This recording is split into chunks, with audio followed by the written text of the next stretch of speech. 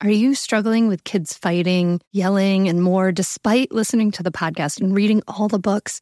Parenting can be so overwhelming and exhausting. You know, I see you and I have something that will help. Mindful Parenting SOS. I'm offering free live mindful parenting sessions starting Monday, May 6th. Basically, live mindful parenting lessons that you normally have to pay for. So if you struggle with getting your kids to listen, tantrums, misbehavior, and feeling the guilt of yelling at your kid, then you should definitely get your spot in Mindful Parenting SOS. I'll be there to answer your questions in person, and if you can't make it, we will have replays available. Don't wait to get your spot now. It's free. Go to mindfulmamamentor.com/SOS to register. That's mindfulmamamentor.com/SOS. I can't wait to see you there. When I say, how am I going to feel about this problem, 6 months from now? What that does is it makes it clear to me that whatever I'm experiencing, it will, in all likelihood, get better, because most things do. And that gives me hope. And that hope can be a powerful way of broadening our perspective too. You're listening to the Mindful Mama podcast, episode number 346. Today, we're talking about how to befriend the voice in your head with Dr. Ethan Kross.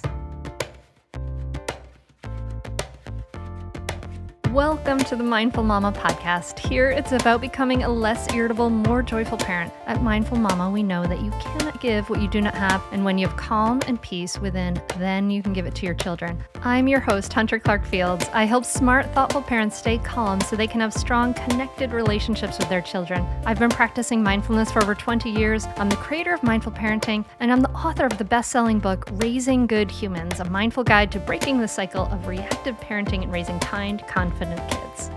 Welcome back to the Mindful Mama podcast. I am so glad you are here today. Hey, listen, if you haven't done so yet, please hit that subscribe button so you never miss an episode. And if you've ever gotten any value from this podcast, just do me a quick favor. Go over to Apple Podcasts, leave us a rating and review. It just helps the podcast grow more, feeds our algorithm. It takes 10 seconds. I really would greatly appreciate it from the bottom of my heart. In just a moment, I am going to be sitting down with Dr. Ethan Kross, author of the national bestseller Chatter, The Voice in Our Head and Why It Matters and How to Harness It. He's a professor of psychology and management in organizations at the University of Michigan, and he is the director of the Emotion and Self-Control Laboratory. So we are talking to the expert on how to manage that voice in our head. And it's fascinating. We're going to talk about why do we have that in our voice, right? We're going to talk about its benefits and the pitfalls. And we're going to talk also about some really great practical tools to harness your inner voice to combat anxiety, improve your physical health, your mental health, make your relationships better, and more. Before we dive in, I want to let you know that the enrollment is open for the Mindful Parenting Teacher Training Program. This is the last program of 2022 that will be doing it. It's a very small group program. It might be for you if you want to bring the Mindful Parenting course to your community. Perhaps you're you could be a teacher, a therapist, a doula. Maybe you're just super passionate about parenting. You've listened to every single one of these podcasts. Then you might be perfect for the Mindful Parenting Teacher Training Program. It's a 5-month intensive program, can be done from anywhere around the world, and gives you literally everything you need to bring mindful parenting to your community. So to learn more and apply to the program, go to mindfulparentingcourse.com/teach. That's mindfulparentingcourse.com/teach. Now join me at the table as I talk to Dr. Ethan Kross. I really am excited about your book. I'm fascinated by the brain and attention. And you talk about the voice in our head, which we have so many issues with. And I would love to just start off with the question of why? Why do we talk to ourselves? Why? Can you tell us about the purpose of this? Yeah, no, thank you for starting us off with that question. I think it's a great one because I think so many of us instantly think about the negative side of the voice in our head. Oh my God, there it goes again. The inner critic is unleashed, or I'm ruminating. But the truth is, we evolved this capacity to talk to ourselves because it serves us well in many different contexts. So when I use the term inner voice, what I'm talking about is our ability to silently use language to reflect on our lives. And it turns out that that's a kind of superpower that we possess that lets us do many, many different things. I like to think about our inner voice as a type of Swiss Army knife of the human mind. And so let me walk you through a couple of the positive features it provides for us. At the most basic end of the spectrum, your inner voice lets you keep information active in your head. So I don't know about you, but I often will be tasked to go to the grocery store and will inevitably forget what my partner told me to buy. And so I'm walking down the aisle and halfway through, oh, what did my wife tell me to get? And then I rehearse the list: eggs, milk, cheese. That's me using my inner voice. We use our inner voice to keep small bites of verbal information active in our head. So if I asked you to repeat a phone number in your head, memorize it, you'd be using your inner voice. And we rely on our inner voice for that purpose all the time. That is a very basic thing we do, right? Like we try to keep information active in our heads. So that's one thing your inner voice lets you do. It also helps us simulate and plan, like before a big presentation or an interview or a date. People will often rehearse what they're going to say in their head. I sometimes take this to an extreme. I'll rehearse what I'm going to say during a presentation. Then I'll imagine what the most obnoxious audience member could possibly ask me. And then I'll respond to them, usually quite aggressively. I'm much more aggressive in my head than I am in real life. You're like, zing, gotcha. That's right. I'll say the things I wish I would say in person, but would never have the audacity to do. But that's a tremendous capacity, this ability to simulate and plan how we're going to behave, what we're going to say. We use our inner voice to do that. We use our inner voice to coach ourselves along when we're trying to exercise self-control. So when I'm exercising, I'll count down how many reps I have left and motivate myself. Come on, 3 more sets, and then you get to go have breakfast. Right? I'm talking to myself as I do that. And then finally, and this is, if I had to choose between my favorite functions of the inner voice, this last one I'm going to tell you about is probably my favorite. Our inner voice lets us tell stories about our lives that give shape to our understanding of who we are. So, we experience events that we don't really understand. Like, why did that person say this to me? Or, why was my kid excluded from that activity? When that happens, we tend to turn our attention inward to make sense of those experiences and essentially create stories that give us a sense of understanding why this occurred. And your inner voice helps you do that. It helps storify our life. And those stories, those really speak to our sense of self. They help shape our sense of who we are. So keeping information active in your heads, planning, controlling yourself, storytelling, your inner voice helps you do all of those things. You would not want to live life without one. And yet there is this dark side, which is the negativity bias, right? You're like, we know, right? Totally. We, adversity strikes, we turn our attention inward and we don't come up with very elegant stories and solutions to our problems. Instead, we start spinning, we ruminate, we worry, we catastrophize, which is what I call chatter. And that's really the dark side of the inner voice. And I think that's a big problem that we all struggle with. And the good news is that there's a lot of science that gives us tools to manage that chatter when it strikes. Yeah. I mean, it's interesting because, we're the brain, like we have, we have the animate body, like we have all those senses. And then we have this conscious mind that feels like it's almost like on top of this animate body. Right. And the conscious mind is telling all these stories to kind of make sense of what's happening in the body. I mean, there's all those like twin studies, right? Where they talk about like how the conscious mind is like making up a story to make sense of the world. That's part of this whole process, right? Of just sort of storytelling and meaning making. Yeah, we are, storytelling machines. There's a famous quote. Actually, it's from the Nietzsche, the philosopher, but one of my favorite authors, Viktor Frankl, who wrote Man's Search for Meaning, quoted Nietzsche in describing what allowed him to get through being a prisoner in a concentration camp during World War II after his family was slaughtered. And he says, "He who has a why to live for can deal with any how." And the idea is if you can find a story and find that purpose in our experiences, that can be really remarkable for allowing us to persevere through all sorts of atrocities. And there's a lot of research which shows that we tend to just navigate the world on autopilot, and we just, we experience things. And then when we stumble on events or experiences that we have difficulty understanding, we stop and we try to make sense of it. Oh, what's happening right now? And we start activating the storytelling machine in our mind that is so remarkably useful for allowing us to make sense of the world. We could learn from our experiences and then move on.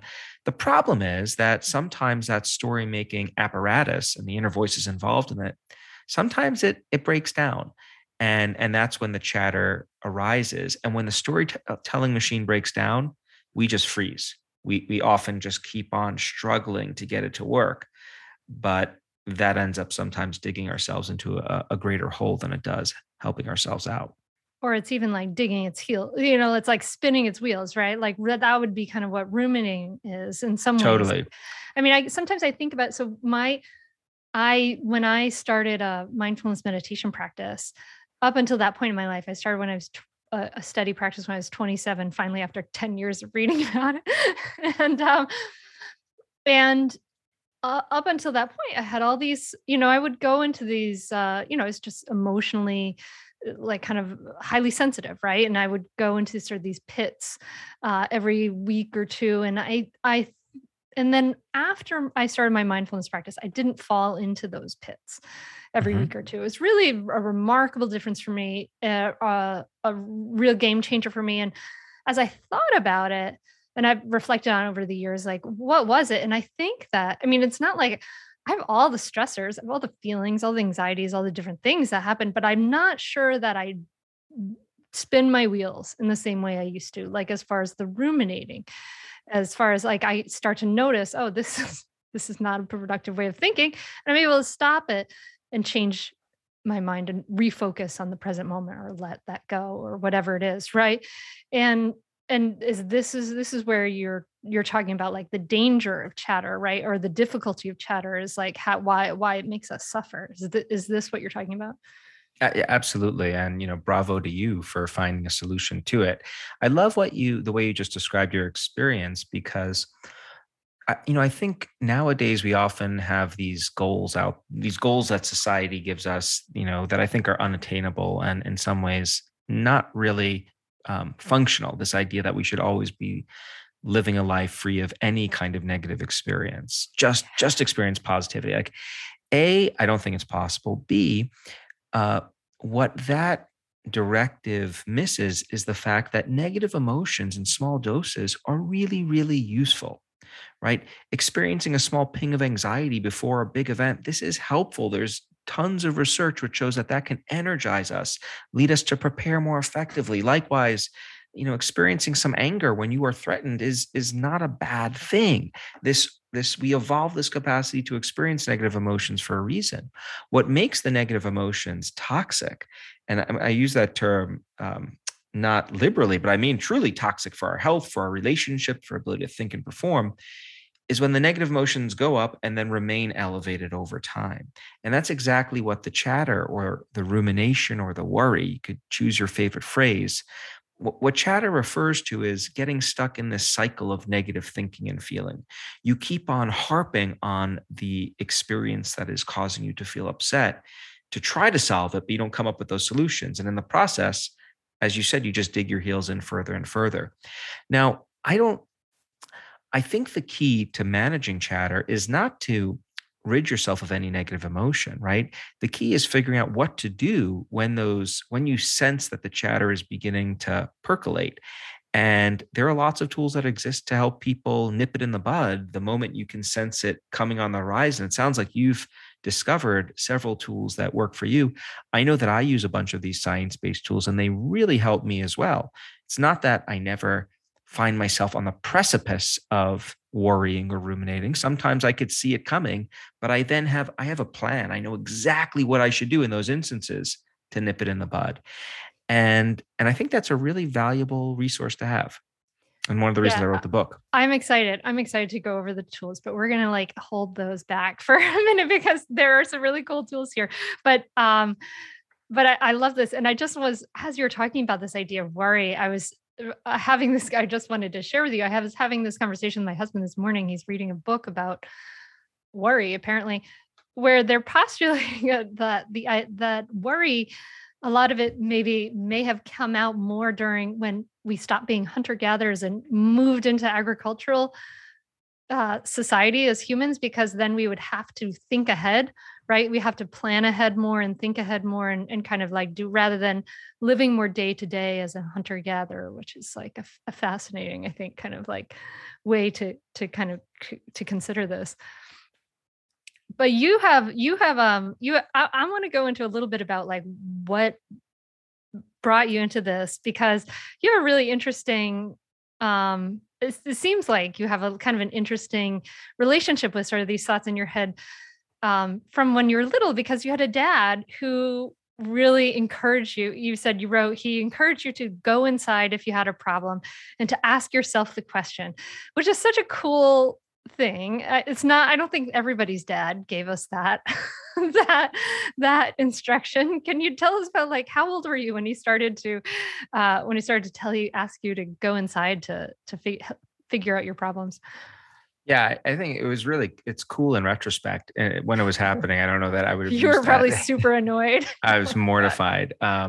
So from the time I was about 3 years old, my dad, who oh my gosh, wow, was a really, colorful character. So like on the one hand, non-college grad, never held down a job for too long, watched the Yankees religiously, had a potty mouth when he was driving on the road, would curse other drivers out. So it was just like this, voluble kind of guy, very loud, big bushy mustache, thick Brooklyn accent. Except when we were at home, he'd be like reading Eastern philosophy, the Bhagavad Gita, Yoga Sutras, autobiography of a yogi, and meditating and talking to me as a little kid about everything he was reading. And so one of the first, lessons he gave me was, when something's bugging you, go inside. He's very corny in retrospect. I love him dearly, of course, but he would say things like, find the kernel, which is shorthand for the kernel of truth, for a kid. But essentially the message was pretty clear. Introspect and use your mind to try to solve the issues that you're struggling with, find the answer within, and really tap into that inner voice to help you do it. And that was a skill that I really value him impressing upon me from a young age. I used it throughout my childhood and adolescence. Whenever I'd get into an argument or I'd ask a girl on a date, they'd say no. I'd go inside. I wouldn't really sulk about it. I'd move on to another girl, ask them out. They'd say no. That cycle would keep on repeating, and it was fine. Like I never got really stuck. And then I got to college and took my first psychology class. And what I learned was, on the one hand, this tool my dad had really given me was something that a lot of people, of course, used and benefited from in their lives. This ability to introspect. It's a remarkable feature of the human mind that lets us do all sorts of amazing things, like innovate and create and solve problems and learn from our mistakes. Except a lot of the time, this tool that we possess gets us into serious, serious trouble. It makes it hard for us to think and perform when we start ruminating and worrying, as opposed to finding clear solutions. And so that ended up being a real puzzle for me. Why is it that we have this ability to use this voice to work through problems and do these remarkable things, but oftentimes it gets the best of us in pretty profoundly negative ways. And so I went to graduate school to figure out how to use the tools of science and neuroscience to weigh in on that question. All right. So we want to be able to deal with it. We want to appreciate it as a tool. Okay. The chatter, the ability to introspect rather than demonize it and say that it's the source of all our misery, even though it may be causing some suffering. So it can be a powerful tool, both for, positive benefit but can also cause people suffering. What are some of the ways that our chatter causes us suffering? And then let's start to talk about some of those tools. Sure.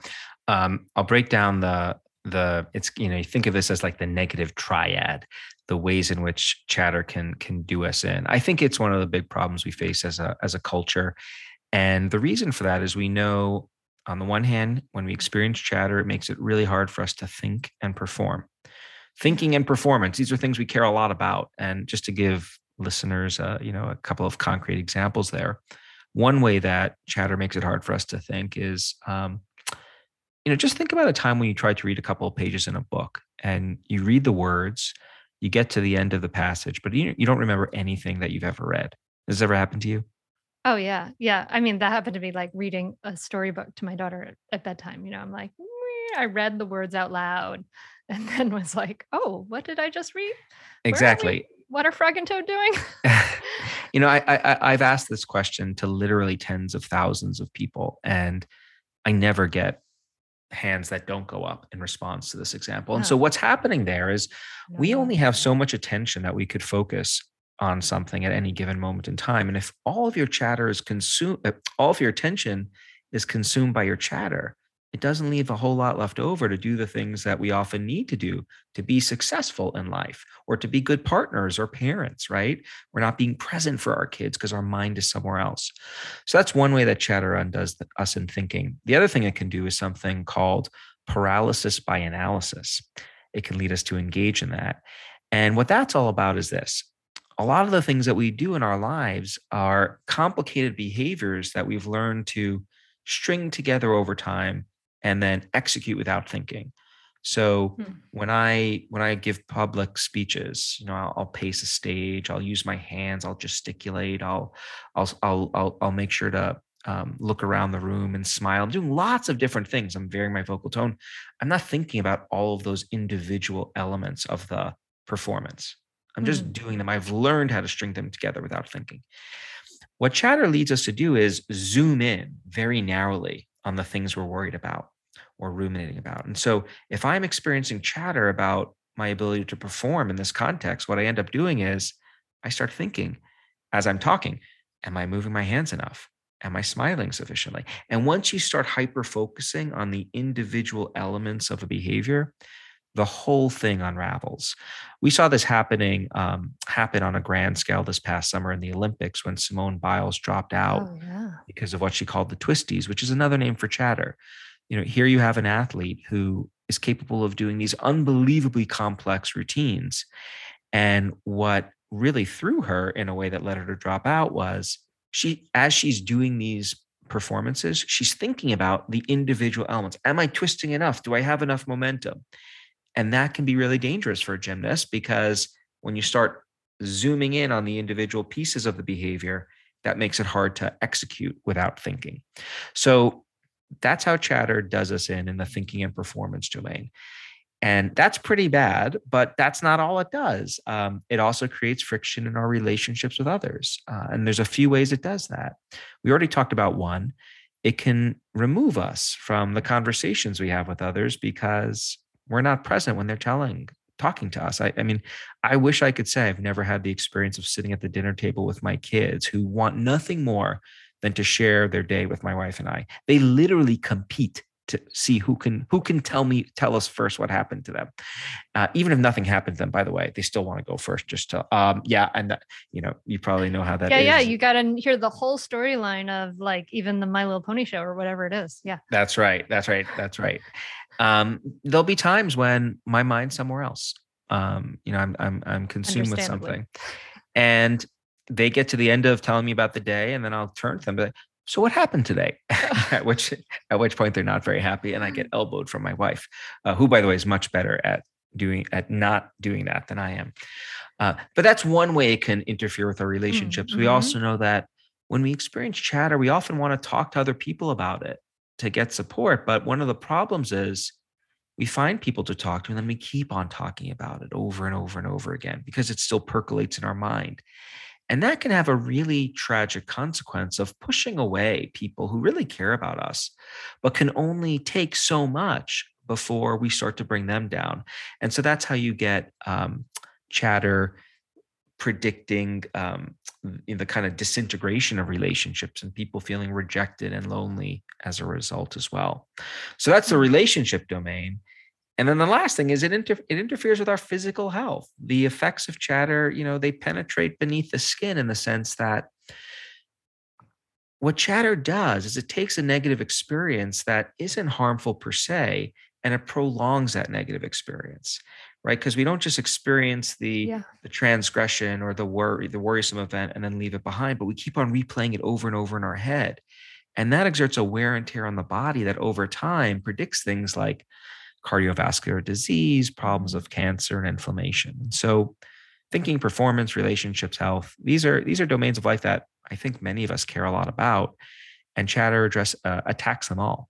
Parenting can be loud, stressful, and rough some days. And we want to be able to go to bed and take care of ourselves in a really beautiful way. And that's why I love that Cozy Earth is a sponsor of the podcast. Cozy Earth offers bedding products that will transform your sleep. The bedding is temperature regulating, which is like a huge sleep benefit, has superior softness, incredible fabric, and incredibly high quality. All the products come with a 10-year warranty. Truly, incorporating Cozy Earth products into your self-care routine can enhance your sleep quality and your overall wellness. You deserve to treat yourself to the ultimate in comfort and indulgence after all the day's craziness of parenting with Cozy Earth bedding and sleepwear. And it's a way to prioritize your self-care and sleep health. You deserve it. And here's an exclusive Mother's Day offer just for our listeners. Use the code MINDFUL35 for 35% off. That's awesome at CozyEarth.com. That's coupon code MINDFUL35 for 35% off at CozyEarth.com. I want to tell you about a great podcast that you should check out, especially if you ever deal with any school system, which you probably do. It's called Understood Explains. This season of the show is hosted by teacher and special education expert Juliana Urtubey, and it's all about how to navigate individual education plans, also known as IEPs. And this season of Understood Explains covers topics like how to tell if your child needs an IEP and busts common myths about special education. So I checked out the episode on the difference between IEPs and 504 plans because my daughter Maggie uses a 504 plan, and it was really, really helpful. It went over all the differences, which one's better, how to get them, different myths and what your rights are, all kinds of different things that you should understand if your child may need extra help in education through an IEP or a 504 plan. The tone is super helpful, friendly, and smart. I highly recommend you check it out. To listen to Understood Explains, just search for Understood Explains in your podcast app. That's it. Understood Explains. Yeah. I mean, that's everything there. Those are our relationships, our everything we're doing. It's interesting. And those are some of the things that attracted me to mindfulness, obviously, and I heard a story once of some kind of monk who had been out in Thailand and meditating and he told the story, and he had to a tooth that was having a problem, but he was on a who knows how long retreat by himself in this month in Thailand. And he told the story about how he walked down to the shed and he pulled his own tooth. And the way you described it was, as I walked down to the shed, I was present, just walking. I wasn't anticipating pulling the tooth. And it's so to me, that's incredibly hard to believe, but I know that there's these extreme abilities of people, right? And this ability to sort of be present and keep your attention in the present moment and not necessarily on the chatter. And then while he pulled it, right, it hurt. And then when he walked away, it just is so fascinating to think that there is that ability, but that's not realistic for the rest of us. I don't think I'm ever going to I don't really have major hopes of completely eliminating my chatter. And that's fine. It's okay. I'm happy with just sort of living more peacefully. So, the listener, you've heard me talk about mindfulness is definitely a tool to help us handle this. But you, Ethan, have a lot of other tools that don't involve sitting quietly and watching your breath, which isn't that appealing to everybody. That's right. I think so another part of my history with my dad is, going along with his interest in Eastern philosophy were the contemplative practices that many Eastern philosophical traditions really created and disseminated for the world. And so uh, when I was 5 years old, I did not get what I wanted for my birthday, which was a new bicycle. Instead, I got a mantra. And so I learned how to meditate. That's right. So you could see the color to my dad. So I have enormous respect for the value of mindfulness. I've meditated on and off throughout my life. I've done research on it as well. I think mindfulness and meditation is one very effective tool for helping people with their chatter. What I think we sometimes get wrong in our attempts to really just give very simple, quick fixes to people is suggesting that that is the only tool. Because what we know is that there's a much broader toolbox of skills out there that people can benefit from. And my feeling is, why limit anyone to any specific tool? This is such a pernicious problem. So let's give people the entire toolbox, and then let's figure out what are the combinations of tools that work best for people. It's not always possible to sit down and meditate for 5 to 15 minutes. Like, how are you going to do that right before, you've got to go on stage? Maybe there are, some breath work you could do, but there are just many, many more resources that exist. And we actually have some research that we just finished performing on anxiety surrounding COVID-19. And this is, still in the pipeline. It's not published yet, hopefully soon. But what we found was the people who fared best through the pandemic in terms of their anxiety levels were people who used multiple combinations of healthy tools. They didn't limit themselves to just mindfulness or just, any of the other tools I talk about in the book. It was people who used 4 or 5 tools in combination. Those were the ones who experienced the largest dips in their anxiety level. And I think there's a really important message there that is somewhat different from the message we often hear in popular culture about how to manage our mind. So yeah, I'm a fan of this toolbox approach, give people lots of different skills and then help people figure out which ones work best for them. I talk about I think 26 different tools in the book. And one way to think about them is there are lots of tools that you can use on your own, ways of shifting your thinking or behavior that science shows can have helpful consequences for your chatter. Then there are people tools, ways of interacting with other people in specific ways that can help you. Their caveat there is that not every way of other people can be a really powerful asset or a liability when it comes to our chatter. And that's another, I think, really important take home, right? Just talking about what you're feeling isn't always sufficient for getting better when it comes to our chatter. Well, I mean, it's so interesting, even when you talked about that before, because the idea that, right, like part of, the therapeutic model, for instance, is like you talk about some issues. And so you are able to sort of process them out loud. And the idea is that helps you heal from them.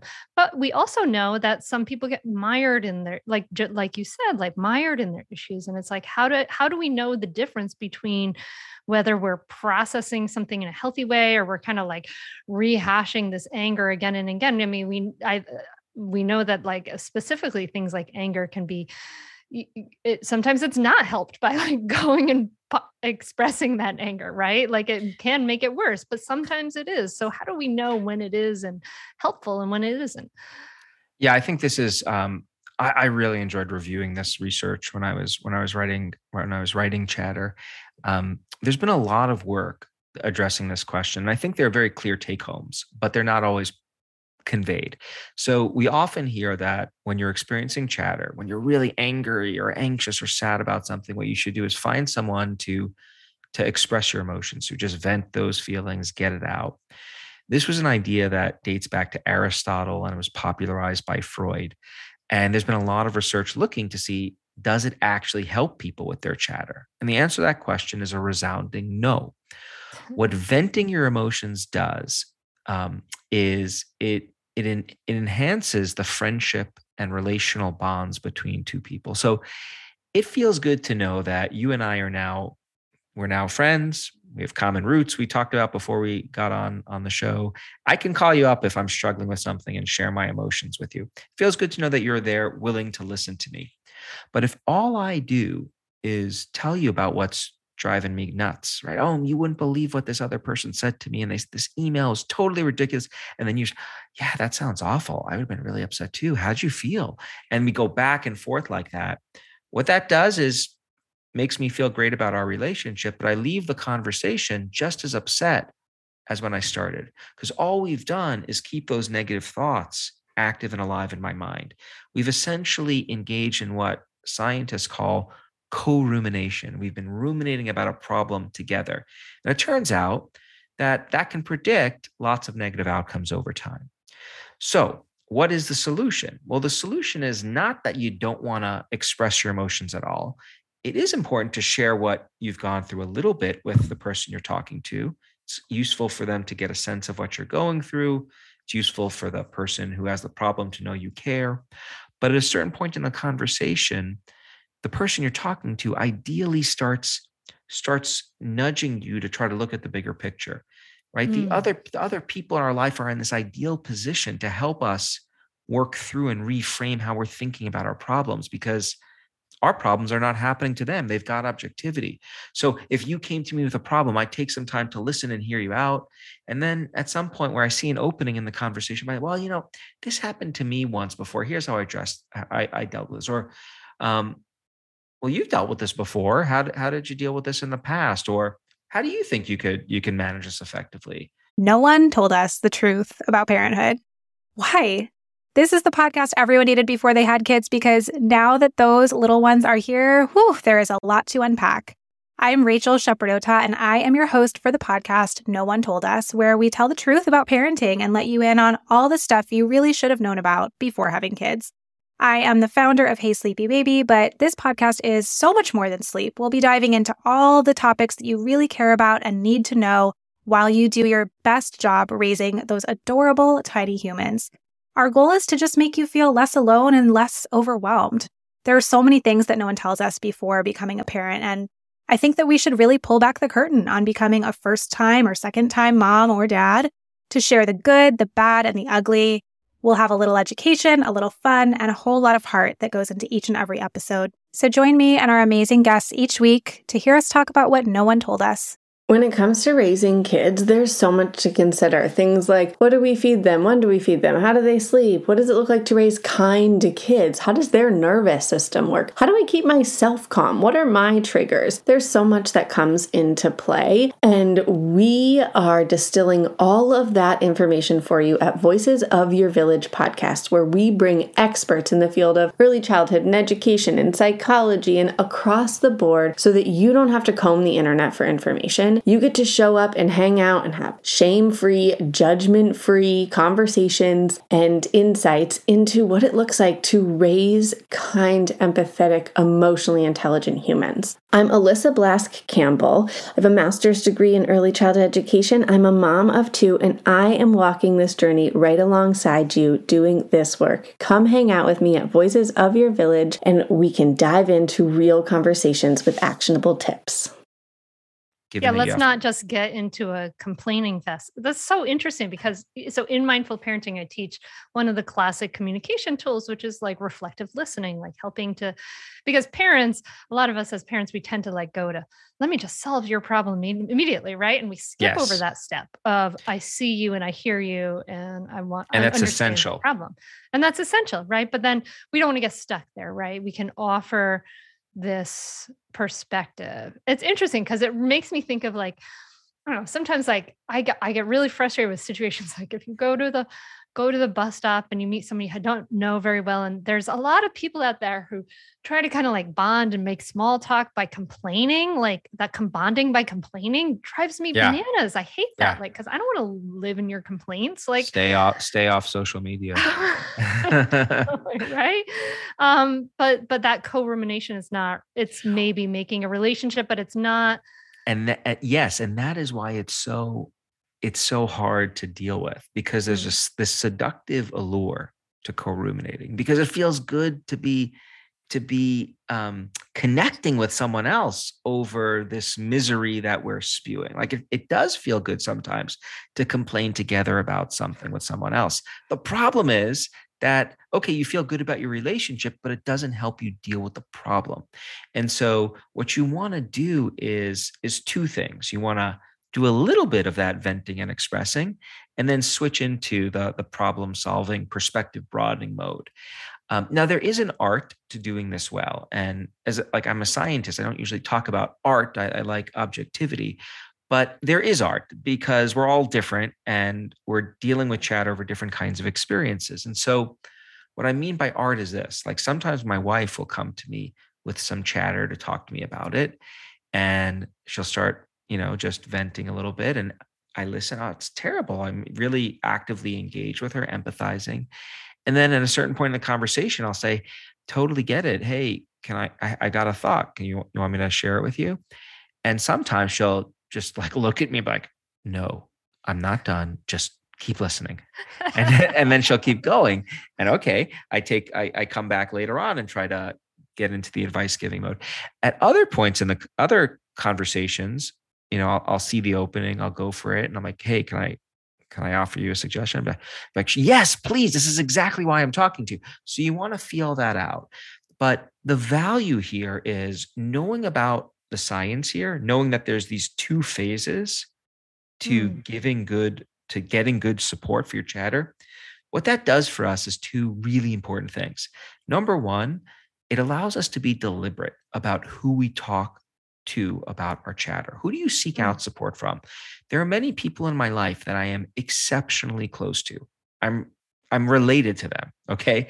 I don't talk to them about my chatter because I know it's nothing on their part. Like they want to help. They just aren't going to do it well because they're just going to get me to vent about it.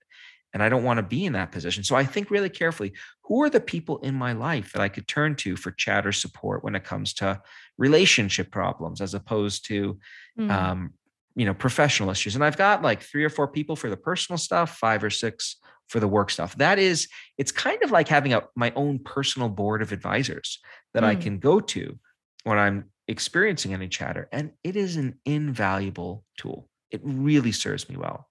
So that's one take home. The other take home. Yeah, go ahead. I want to just offer to the listener like this. I just want to go back to, we had an episode with Aaron Huey, the director of the Fire Mountain Center for kids who are struggling with like suicide and drug issues. And his number one advice to parents to not get their kids into his center was to have exactly what you're describing, right? Is to like just have friends, like have time away from your kid, like have other places to sort of vent and process and all those things that you're describing in a healthy way.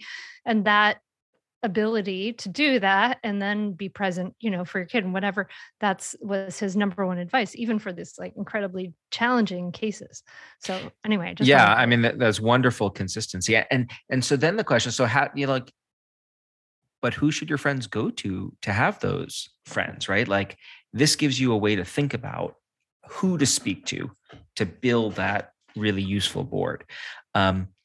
And then the other thing is knowing about the science. I think it puts us all in a better position to be better advisors to others, to our kids, to our loved ones when they come to us with a problem. So when a friend comes to me with an issue, and they increasingly do, especially after they found that I wrote a book on this topic, it's like, I get calls. Well, you're getting very skillful about it. You're saying, can I offer something? I've got some chops now, right? Yeah. It's funny. A relative of mine is a physician and gets called up from everyone in the community about, everything from like a scratch on their knee to more serious medical issues. Like they have a second job when they come home from work. I always thought to myself, I don't have to worry about that, but it's actually quite fun to help folks about these things. That is why we're both in this space. The take home though is this: we're in a better position to be good advisors to others because I've got a game plan. I know what to do when someone comes to me. I'm not just listening and empathizing. I'm doing that. Plus, I'm also trying to help that other person reframe and move on to something else. So you're describing like perspective taking, which I think is really interesting because that's also an aspect of self-awareness, right? Of mindfulness is to be able to kind of like be able to see not just this, awareness in general, right? Like awareness is not only awareness of the present moment, but awareness of how maybe the past is feeding into it, and awareness of all these, there's a huge umbrella, right, to that. And that you, in our relationships, you talked about sort of two ways, like all the two sort of sets of tools, people tools and solo tools. And these people tools were saying, we can offer this perspective. That's but right. but you also say like that's also one of the tools you offer for one of the solo tools too, right? Is to just like jump into this perspective ourselves. Like we can do this for ourselves as well. That's right. So here's how this all makes sense to me. When we experience chatter, we zoom in really narrowly on the issues that we're perseverating on, like tunnel vision. All we can think about is this one issue that's consuming us. We're not thinking about the bigger picture. And what's interesting about that is usually when you step back and look at the bigger picture, when you broaden your perspective, you can use your flexible mind to identify solutions to your problems. Like there usually are solutions when you broaden your perspective. So one category of tools that you can use on your own are what we call these perspective broadening tools. And there are lots of ways to do that. Lots of ways to get distance from your problems and to think about them more objectively.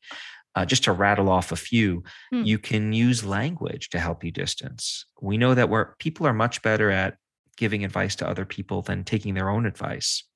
And one of the things we can do is you can engage in a strategy called distanced self-talk. So use your name and the second person pronoun you to try to coach yourself through a problem. All right, Ethan, how are you going to handle this situation? We're so much better at advising other people. What distant self-talk does, it uses language to get us to relate to ourselves like we were talking to another person.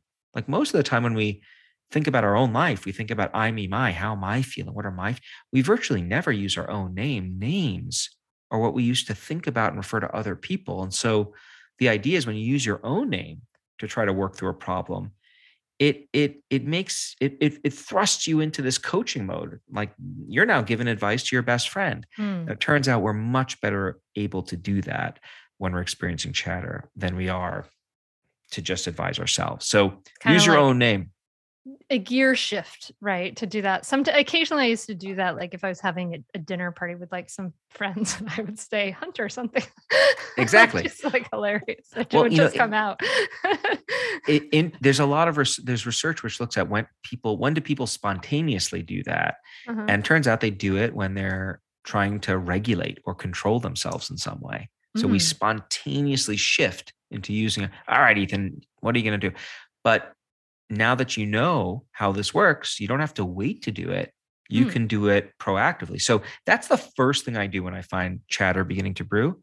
I start coaching myself silently. You do want to do this silently, not out loud while walking down the city streets. You don't want to refer to yourself using your name in that context. But Ethan, how are you going to manage this? I'll start giving myself advice. Then I'll do another broadening tool. I'll use another broadening tool called mental time travel. So I'll think about how am I going to feel about this a month from now or 6 months from now. This is something I do whenever I occasionally will wake up at 2 a.m. once a month with this kind of like terrifying chatter about something.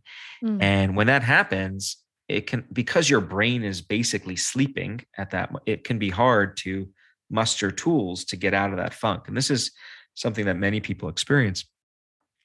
The moment that happens, I'll just remind myself, you're going to feel better about this when you wake up in the morning. And that instantly takes the edge off and lets me go back to bed. What happens when we transport ourselves in time in our mind, when I say, how am I going to feel about this problem, 6 months from now? What that does is it makes it clear to me that whatever I'm experiencing, it will in all likelihood get better, because most things do. And that gives me hope. And that hope can be a powerful way of broadening our perspective too.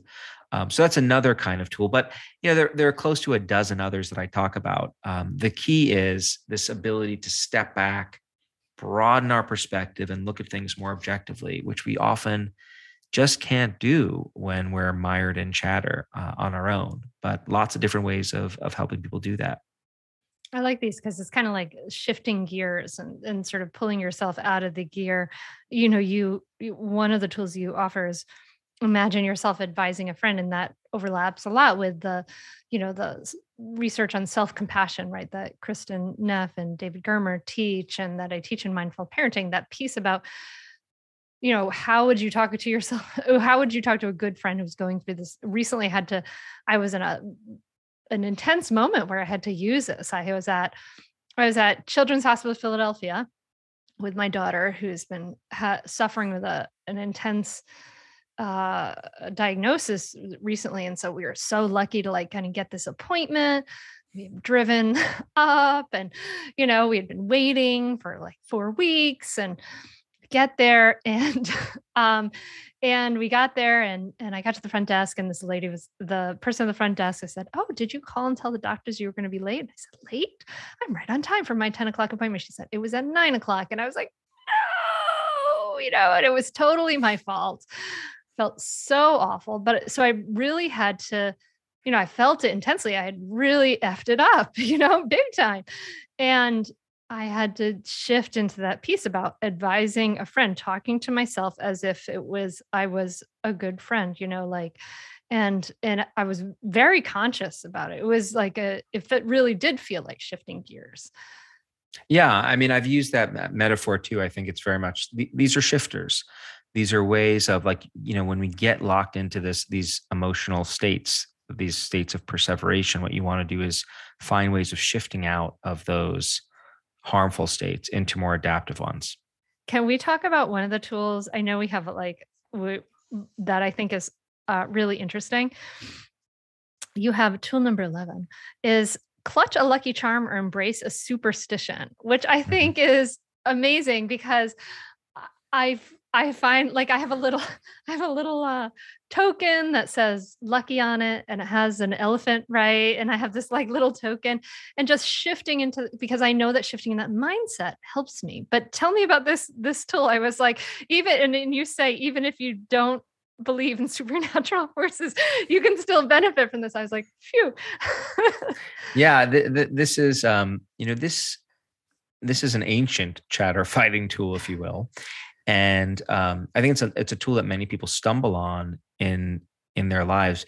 One of my favorite examples of this is I was on vacation several years ago in Mexico, and my wife and I visited this small village, and there were these vendors selling these arts and crafts things, and they had these like tiny little dolls, a few inches. And I asked the woman what they were. They were worry dolls. That's right. And so the idea is you take one of these little dolls and you put it under your pillow, and it takes your worries away. And I gave it to one of my kids when we came back. And those have been around, those worry dolls, for a long, long time. What we know from lots of research is that if you believe that something is going to make you feel better, in many cases, simply having that belief or mindset, you use that phrase, is sufficient for bringing that outcome to fruition. And so there's a lot of research on what we call, placebo effects, which you may have talked about. I'm not sure if you talked about it at your show, but what a placebo is you basically give people an inert substance. You give them a sugar pill, but you tell them, hey, take this. It's going to make you feel better. It's going to reduce your anxiety. It's going to make you less sad. And research shows that if people believe that that's going to happen, that the mind starts initiating that process to bring that outcome to fruition. So how the heck does that actually work? Well, the brain is a prediction machine. So our brain is constantly trying to figure out what's going to happen next, right? So, think about how do you get from one end of your house to another? How do you determine how high to lift your leg, or if your kids' toys are in front of you, how to navigate over them? Your brain is making predictions before you take that step over how far you have to go. So it's making predictions about everything, including your emotional states. And it's using every bit of information available to it to inform those predictions. And so if a trusted source, a doctor, tells you wearing a white coat, trust me, take this, it's going to make you feel better, and you believe that that's going to happen, the research shows that actually does happen in many cases. So that's how Lucky Charms can be helpful. This it's so interesting. Like just these processes, and you're just tapping into our natural ability, and what kind of everything you're describing is just almost like it's like the good owner of our brain, right? Like a Yeah, good, totally. like the user's manual for this. And these are things that really, I think, sort of should be taught in schools to help people. And you have advice for people to help kids with their mindset, tell your kids to pretend they're a superhero. Um, and that helps them kind of like distance themselves from a situation if they're having difficulty, right? Yeah, there's a finding. It's called the Batman effect, and the idea here is when your kid is struggling with big emotions, trying to finish their homework or whatnot, one tool you could try with them is ask them to pretend they're a superhero, and then to kind of give themselves advice and coach them through that situation in that superhero alter ego identity. So Mm. I'll often tell my daughters, pretend you're Wonder Woman. And would Wonder Woman give up right now? And why don't you pretend you're Wonder Woman and try to finish it up? Okay. And they muscle through the task as a result. And what's happening there is we're doing two things. We're giving the kids some distance from their emotions by having them assume a different identity. But then they're also assuming an identity of someone who's really good at managing difficulty. Like superheroes don't give up when times are tough. I'll often say to my daughter, who's I guess a tween now, amazing how time flies. I might say to her, like, what would mom or dad do? Imagine you're me. Like I'll often say this to her when she's contemplating doing dangerous things. Like, just ask yourself, what would daddy do in this situation? And so that's another way of broadening their perspective, getting them to shift. One point that I want to definitely make sure I get in before we wrap up is there's no single tool that I know of that works for all people in all situations. The advice that I have for people, if they're interested in these tools, is to learn about the tools. A lot of complex science went into identifying them, but most of these tools are really easy to try out.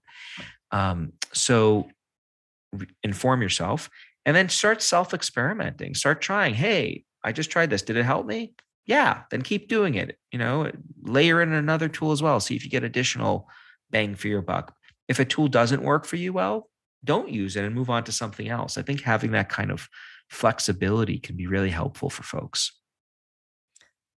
I love that advice. You must feel like a mind chat. You must feel like sort of the Zen master of your mind chatter now. I wish. I can say that I definitely still experience chatter times, but I am really good at nipping it in the bud when it's elicited. So I don't think I will ever live a life, as you said, without any chatter. I don't know if that's actually possible, to be honest. Maybe, anything's possible, I suppose. But I do think that if you have these tools, they really, they shorten the amount of time that you get stuck in those states. And the more we can help shorten the time people spend in chatter, the better off I think we'll all be as a society. Thank you so much, Ethan. I've enjoyed this so much. You guys get his book, Chatter, and so many tools, as you've heard. Also, we didn't get to talk about nearly all of them. So check it out. It's really fascinating. I think we need this, right? We need to be able to be the driver, right? Then rather than there's sort of like the elephant versus the driver metaphor that is sometimes used. Like, can we actually steer the elephant? We want to be able to have some steering capacity for the elephant of our minds. And this is a great book to help you do that. So Chatter, great book. So thank you so much for coming on and sharing your time, sharing all this research and thoughtfulness that went into this with us. I think it really is impactful in a lot of ways. So I appreciate it so much. Where can people share their ahas with you or find out more about what you're doing? Well, first of all, thanks for having me for a really, really fun conversation. I really, as a parent, I genuinely appreciate what you're doing. And, I think if we could help ourselves and our kids and our partners, that's really important. Because chatter permeates the house at times. So if folks want to learn more, they could go to my website, www.ethankross.com. And there's info about the book, the research that went into it, and lots of other fun things, downloads, and so forth. Awesome. Thank you so much, Ethan. Thanks for having me. What a useful conversation that is, right? Like, this is so important. I have used this information, talking to myself in the third person, and it's incredibly helpful. So good. So listen, if you love this episode, please do me a favor, share it on your Instagram stories and tag me in it at Mindful Mama Mentor. And, then you might as well follow me there, and I'll fill your feed with some nice mindful parenting inspiration. And I'm just wishing you a great week. I hope that you get to enjoy your children, you get to rest and have ease and peace, and get to do some things that are just for you, that just for you love, that to fill your soul and your heart. So then you can return to everyone you love just even more shining, full of life. And then we can spread that light around. That's the beautiful thing about it. I'm wishing you a great week, my friend. Thanks so much for listening. Namaste.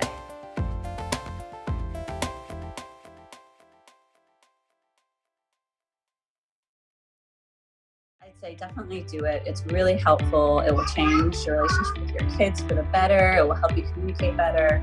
And I'd say communicate better as a person, as a wife, as a spouse. It's been really a positive influence in our lives. So definitely do it. I'd say definitely do it. It's so worth it. The money really is inconsequential when you get so much benefit from being a better parent to your children and feeling like you're connecting more with them and not feeling like you're yelling all the time or you're like, why isn't things working? I would say definitely do it. It's so worth it. It'll change you. No matter what age someone's child is, it's a great opportunity for personal growth, and it's a great investment in someone's family. I'm very thankful I had this. You can continue in your old habits that aren't working, or you can learn some new tools and gain some perspective to shift everything in your parenting. Are you frustrated by parenting? Do you listen to the experts and try all the tips and strategies, but you're just not seeing the results that you want? Or are you lost as to where to start? Does it all seem so overwhelming with too much to learn? Are you yearning for a community of people who get it, who also don't want to threaten and punish to create cooperation? Hi, I'm Hunter Clark-Fields, and if you answered yes to any of these questions, I want you to seriously consider the Mindful Parenting membership. You'll be joining hundreds of members who have discovered the path of mindful parenting and now have confidence and clarity in their parenting. This isn't just another parenting class. This is an opportunity to really discover your unique, lasting relationship, not only with your children, but with yourself. It will translate into lasting, connected relationships, not only with your children, but your partner too. Let me change your life. Go to mindfulparentingcourse.com to add your name to the waitlist, so you will be the first to be notified when I open the membership for enrollment. I look forward to seeing you on the inside. mindfulparentingcourse.com.